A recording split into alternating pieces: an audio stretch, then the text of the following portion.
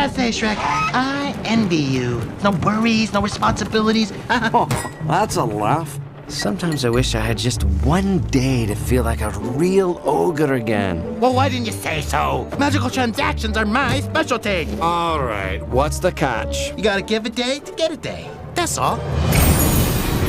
Just sign it. And by the time this day is up, you are gonna feel like a changed ogre. So, what happens now? Have a nice day.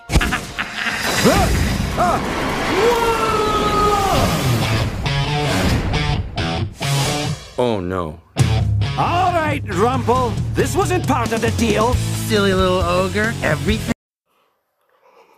Alright, welcome back to Basement Reviews. We're going to be doing a spoiler-free review of Shrek Forever After. Got my guest. You're the one who tried to tell me to watch this movie. Yes. This is the fourth Shrek movie. Shrek 4 Ever After. So that was very clever. I don't know. It's always funny doing a spoiler-free review because I'm like, if you say you like the movie, isn't that already a spoiler? The movie's good. I don't know. It's your opinion. Well, okay. What'd you think of it? I thought it was good. I thought it was good too. You know what was crazy? This movie came out in 2010, and I remember when it came out. I remember when there was in commercials were out, and I remember watching it a long time ago. I think this is maybe the second time I've seen it. I've seen it once before, and I didn't remember it being this good. I remember being like, I didn't really like it. And then now that I rewatched it, I was like, that was a really good movie. I think 3 was bad. 3? Well, we're not reviewing 3, so... We'll talk about that some other time. Do you think you had to watch the other Shreks to get this? Like, this is the 4th movie in the whole franchise. Do you think you have to watch the other Shreks in order to watch this? Like, will you be totally lost if you didn't watch the other Shreks? At least one, Shrek 1. Because of the curse, right? Yes. Okay, I was kind of thinking that, but it's been a while since I've seen any of the Shreks, and I jumped straight back into 4, and I don't really remember 2 or 3, but I do remember 1.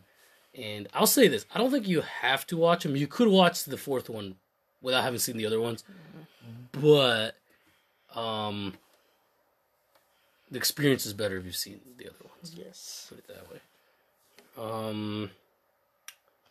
Okay, so what'd you think of the villain Rumpelstiltskin? I don't know why he looks bad. You can already tell by looking at somebody he's bad news. Oh yeah? Uh-huh.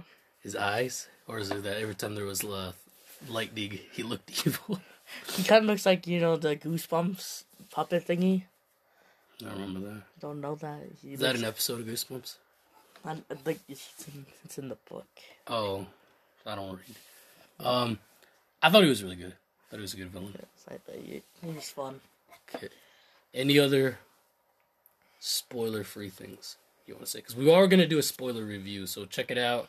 That one will come out soon. I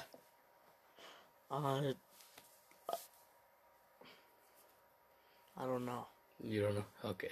Would you recommend it? Yes. It's worth a watch. I would too. And I remember watching this a while back, and I was like, yeah, no, I didn't like it that much when I was younger. But I rewatched it, and I liked it. Maybe it's just because I'm older, and it had something to do with him not appreciating his life. The life lessons.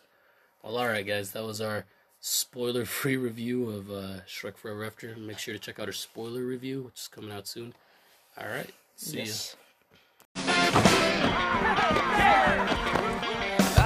Love is only true in fairy tales.